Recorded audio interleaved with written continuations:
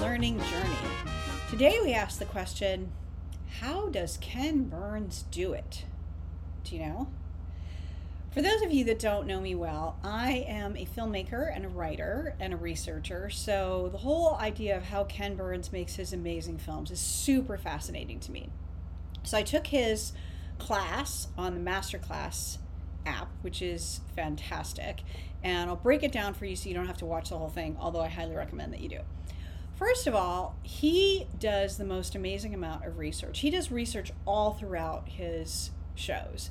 And what he'll do is he'll go to the archives and say, all right, let's say World War II. All right, show me all the stuff on World War II. And then he goes to the original source.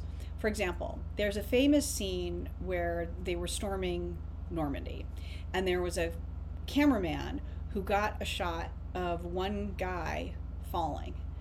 So he went to that, and then he went to the original source, and it turns out the original film was much longer, and it showed 3 guys falling, which is just so heartbreaking. So he goes to the original source, and he gets that. Secondly, he'll go, let's say, to Kent State. When he was doing something about the Vietnam War, Kent State was just a blip. Okay, there was a protest, people died, Kent State. Well, he went to Kent State and goes to the library, and what he always asks is, all right, show me your stuff. Show me the stuff that no one asked for. Show me the stuff that's kind of like in the back room that no one looks at. Well, it turns out he found this box of 40 hours of home videos that no one had ever seen. And so his tiny little chapter about Kent State turned into a great big chapter. I know. And he's always open to having surprise. So number one, he does an amazing amount of research, and he's always willing to find another angle, a different way of looking at something. The second thing he does is he's willing to show that there's no straight answers for anything. You know, there's always black and white, right? But then there's something in between. An example, the Gettysburg Address. When Lincoln gave the Gettysburg Address, there was another speaker that went on before him who was kind of like the Tony Robbins of his time. He was like the big speaker. Everyone came to see him. No one really cared about Lincoln. They came to see this other guy. So the other guy speaks for 2.5 hours, and then Lincoln speaks for like 8 minutes. So the other guy, the big draw speaker, his comment about the Gettysburg Address was that President Lincoln said in 8 minutes what it took me 2.5 hours. Meanwhile, the Chicago Tribune saw Lincoln's Gettysburg Address and thought it was terrible. So it's good to know that, you know, we don't always know that things are great right when they're happening, and being able to show those two perspectives. The third thing that he does when he's telling stories is he makes it about people, because history is a series of events that happen to real people. And a lot of what he's doing is bringing people to life that aren't there anymore. So with the Vietnam War, there's one guy he interviewed who, like a lot of vets, very stoic, very sort of flat, matter of fact, here's what happened, here's what happened. And towards the end of the interview, as Ken Burns was thinking, not really going to get a lot out of this guy, the man says, I don't sleep without a nightlight. I always have to have the light on. And Ken Burns is like, why? And this man tells the story of when he was 18 years old, week 1 in Vietnam, and he's in the trenches, and there's this guy calling on the walkie-talkie going, do you need reinforcement? And he can't answer because he can literally hear the Viet Cong breathing on the other side. And it was so terrifying that now he can't sleep without a nightlight.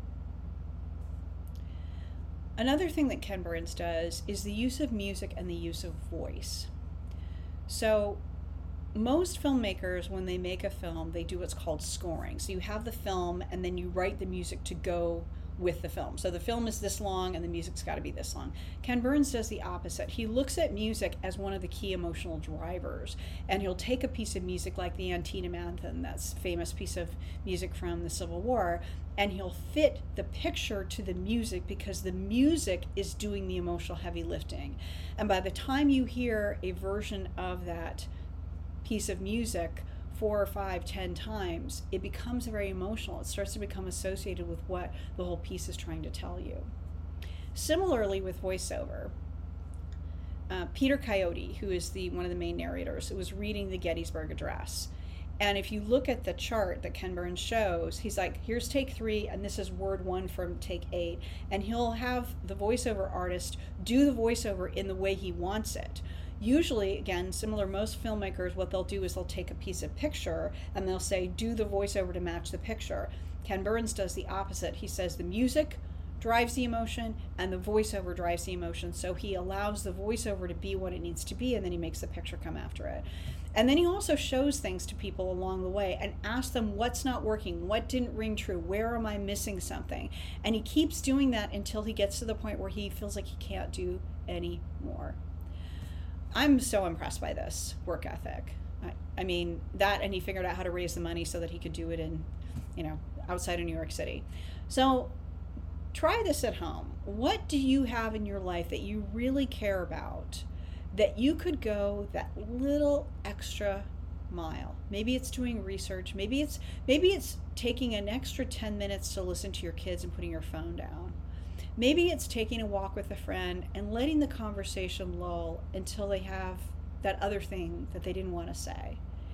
Maybe it's allowing yourself to feel the power of music just when you're taking a walk, when you're taking a bath. What can you let have space in your life in order to feel the true depth and emotional impact? I'm so excited to see how this works out for you. So that's it. Thank you so much for listening. It really means the world to me to have you all here. I hope you enjoyed it. I hope you got something out of it. Maybe you were inspired. I don't know. You'll tell me. I look forward to hearing from you. And that's it for this time. See you next time. Bye.